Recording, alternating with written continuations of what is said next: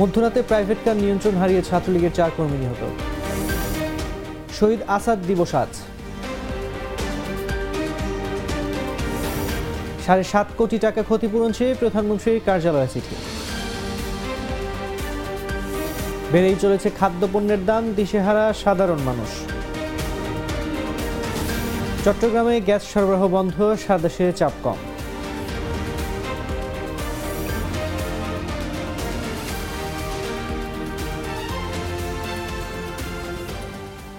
শুনছিলেন এতক্ষণ সংবাদ শিরোনাম।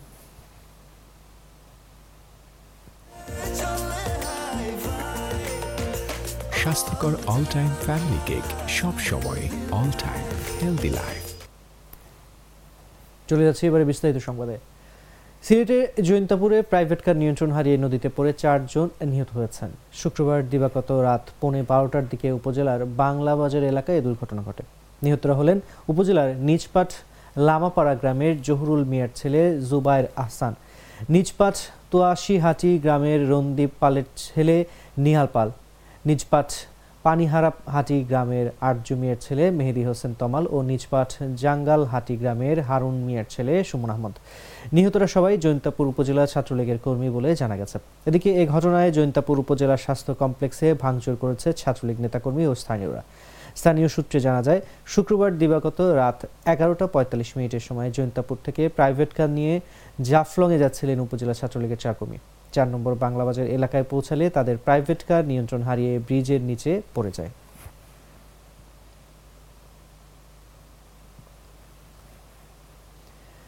শহীদ আসাদ দিবস আজ 20 জানুয়ারি। 1969 সালের এদিনে পাকিস্তানি স্বৈরশাসক আইয়ুব খান সরকারের বিরুদ্ধে এদেশে ছাত্র সমাজের 11 দফা কর্মসূচির মিছিলের নেতৃত্ব দিতে গিয়ে পুলিশের গুলিতে জীবন দেন ছাত্র নেতা আমানুল্লাহ মোহাম্মদ আসাদুজ্জামান। তার স্মরণে দিনটি শহীদ আসাদ দিবস হিসেবে পালিত হয়ে আসছে। শহীদ আসাদ পূর্ব পাকিস্তান ছাত্র ইউনিয়নের নেতা ছিলেন। পুলিশের গুলিতে নিহত হওয়ার সময় তিনি ঢাকা বিশ্ববিদ্যালয়ের ইতিহাস বিভাগের মাস্টার্সের ছাত্র ছিলেন। আসাদ শহীদ হওয়ার পর 3 দিনের শোক পালন শেষে ওই বছরের 24 জানুয়ারি আওয়ামী লীগের 6 দফা ও ছাত্রদের 11 দফার ভিত্তিতে সর্বস্তরের মানুষের বাঁধ ভাঙা জোয়ার নামে ঢাকাসহ সারা বাংলার রাজপথে সংগঠিত হয় 69-এর গণঅভ্যুত্থান। পতন ঘটে আইয়ুব খানের।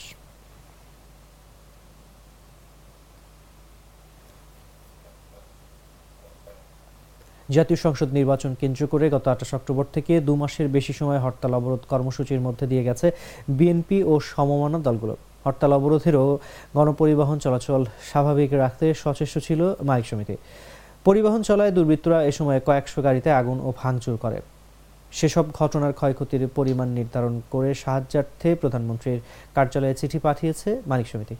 পরিবহন মালিক শ্রমিকদের দাবি, গত 28 অক্টোবর থেকে 7 জানুয়ারি পর্যন্ত হরতাল অবরোধে ঢাকা সহ সারা দেশে 5 শতাধিক বাস ট্রাকে অগ্নিসংযোগ ভাঙচুর করেছে দুর্বৃত্তরা।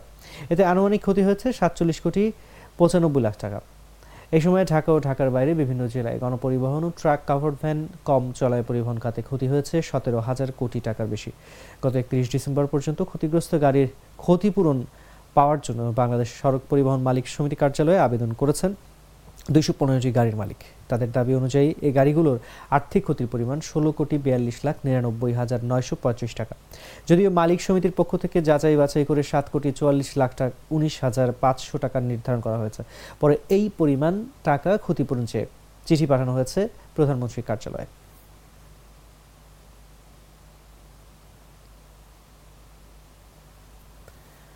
চট্টগ্রামের বীরসরাইয়ে ভরা মৌসুমেও প্রতি বস্তা চালে 200 থেকে 250 টাকা বেড়েছে সব ধরনের খাদ্যপণ্যের দাম। নির্বাচনের পর থেকেই দাম ক্রমাগত বাড়ছে। এছাড়া ডাল, মশলা, আটা, ময়দা, ডিম, চিনি সহ বেশিরভাগ খাদ্যপণ্যের দাম বেড়েছে। আর মাছ মাংসের বাজার যেন আগুন। এমন অস্বাভাবিক দামে পরিবারের সদস্যদের খাবার জোগাতে হিমশিম খাচ্ছে সাধারণ মানুষ। খোঁজ নিয়ে জানা গেছে, 7 জানুয়ারি নির্বাচনের পর থেকে সব ধরনের চালের দাম বেড়ে চলেছে। নিম্নমানের সিদ্ধ চাল 50 কেজির বস্তা বিক্রি হচ্ছে 2500 টাকা, আর মাঝারি মানের সিদ্ধ চাল বস্তা প্রতি বিক্রি হচ্ছে 3500 টাকা। মাঝারি মানের হাফ সিদ্ধ 50 কেজির বস্তা বিক্রি হচ্ছে 3900 টাকা। মাঝারি মানের কাটারি ভোগ আতপ চালের 50 কেজির বস্তা বিক্রি হচ্ছে 3700 টাকা থেকে 4200 টাকা পর্যন্ত। নিম্নমানের 50 কেজির আতপ চাল বিক্রি হচ্ছে 2500 টাকা বস্তা। বাজার ঘুরে দেখা গেছে, গত 11 দিনে সব ধরনের ডালের দাম বেড়েছে 15 থেকে 20 টাকা পর্যন্ত। এর মধ্যে মুগ ডালের দাম বেড়েছে কেজি প্রতি 30 টাকা।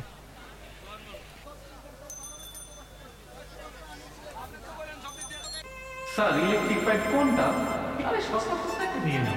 জাস্ট পুঁটি মাছ সাইজের একটা ভুল 3 মাসে সমান বড় ক্ষতি করে যাবে, বুঝি নাই। এইরকম বিপাকে না পড়তে নিম্নমানের ইলেকট্রিক পাইপ বদলে কিনুন Vigo electric pipe and fittings. মাপে যেমন সঠিক তেমনি জোড়া লাগে ঠিক মতো। ভিগো বৈদ্যুতিক তারকে রাখে সুরক্ষিত। কক্সবাজারের মহেশখালীতে অবস্থিত এলএনজি টার্মিনালে কারিগরি ত্রুটির কারণে চট্টগ্রাম এলাকায় শুক্রবার সকাল থেকে গ্যাস সরবরাহ সাময়িকভাবে বন্ধ রয়েছে। দেশের অন্যান্য এলাকায় শীতের কারণে গ্যাসের স্বল্প চাপ বিরাজ করছে। শুক্রবার দুপুরে বিদ্যুৎ, জ্বালানি ও খনিজ সম্পদ মন্ত্রণালয় থেকে এক সংবাদ বিজ্ঞপ্তিতে এ তথ্য জানানো হয়েছে। এতে বলা হয়, জ্বালানি ও খনিজ সম্পদ বিভাগ পেট্রোবাংলা এবং কোম্পানিসমূহ সার্বক্ষণিক তদারক করছে। বিষয়টি গুরুত্বের সঙ্গে অতি দ্রুত মেরামতের লক্ষ্যে কাজ করছে মন্ত্রণালয়। দেশীয় গ্যাস উৎপাদন ও সরবরাহ অব্যাহত রয়েছে। গ্রাহকদের সাময়িক অসুবিধার জন্য বিদ্যুৎ, জ্বালানি ও খনিজ সম্পদ মন্ত্রণালয় দুঃখ প্রকাশ করেছে বলেও জানানো হয় বিজ্ঞপ্তিতে।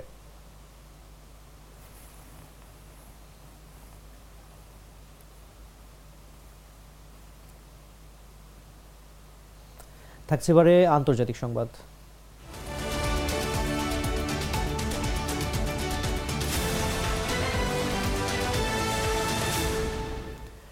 গাজায় প্রতি ঘন্টায় 2 জন মায়ের মৃত্যু হচ্ছে বলে জানিয়েছে জাতিসংঘের নারী বিষয়ক সংস্থা।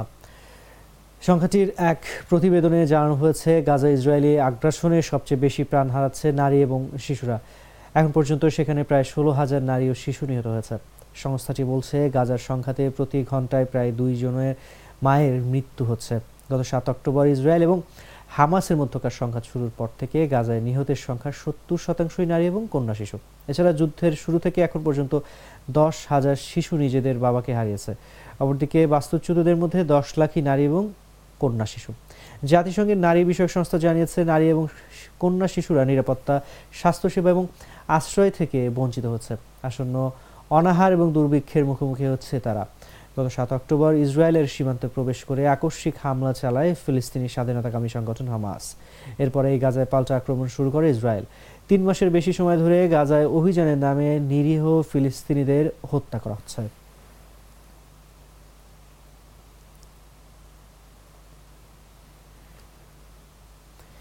ইয়েমেনের সশস্ত্র হুথি গোষ্ঠীকে লক্ষ্য করে একের পর এক হামলা চালাচ্ছে যুক্তরাষ্ট্র ও যুক্তরাজ্য। কিন্তু তারপরে লোহিত সাগরে ইসরায়েলি, মার্কিন ও পশ্চিমা জাহাজগুলোতে হুথিদের হামলা থামছে না। সর্বশেষ বৃহস্পতিবারই যুক্তরাষ্ট্রের মালিকানাধীন জাহাজে নতুন করে ক্ষেপণাস্ত্র হামলা চালিয়েছে গোষ্ঠীটি। শেষমেশ খোদ মার্কিন প্রেসিডেন্ট জো বাইডেনও হুথিদের থামাতে না পারার ব্যর্থতা স্বীকার করে নিয়েছেন।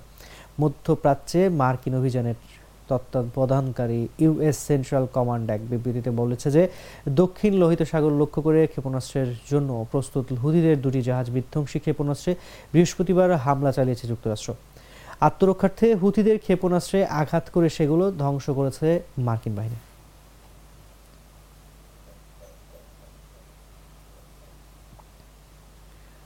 থাকছে এবারে খেলা সংবাদ।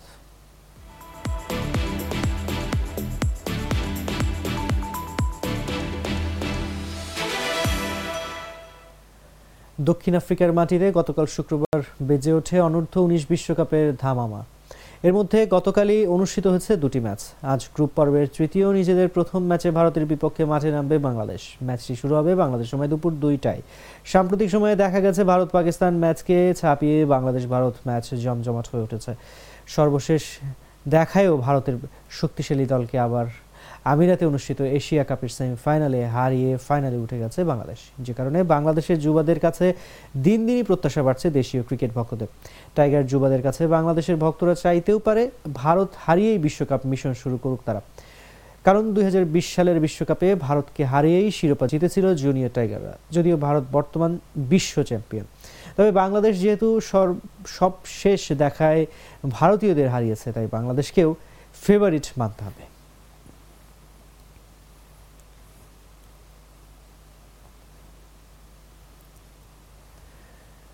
দর্শক, এই ছিল এখনকার মতো।